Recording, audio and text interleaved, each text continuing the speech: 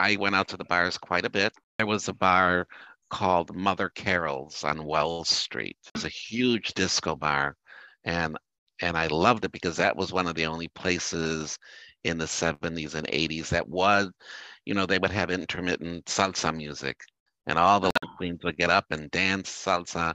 So there they were pretty open to having a mixed crowd.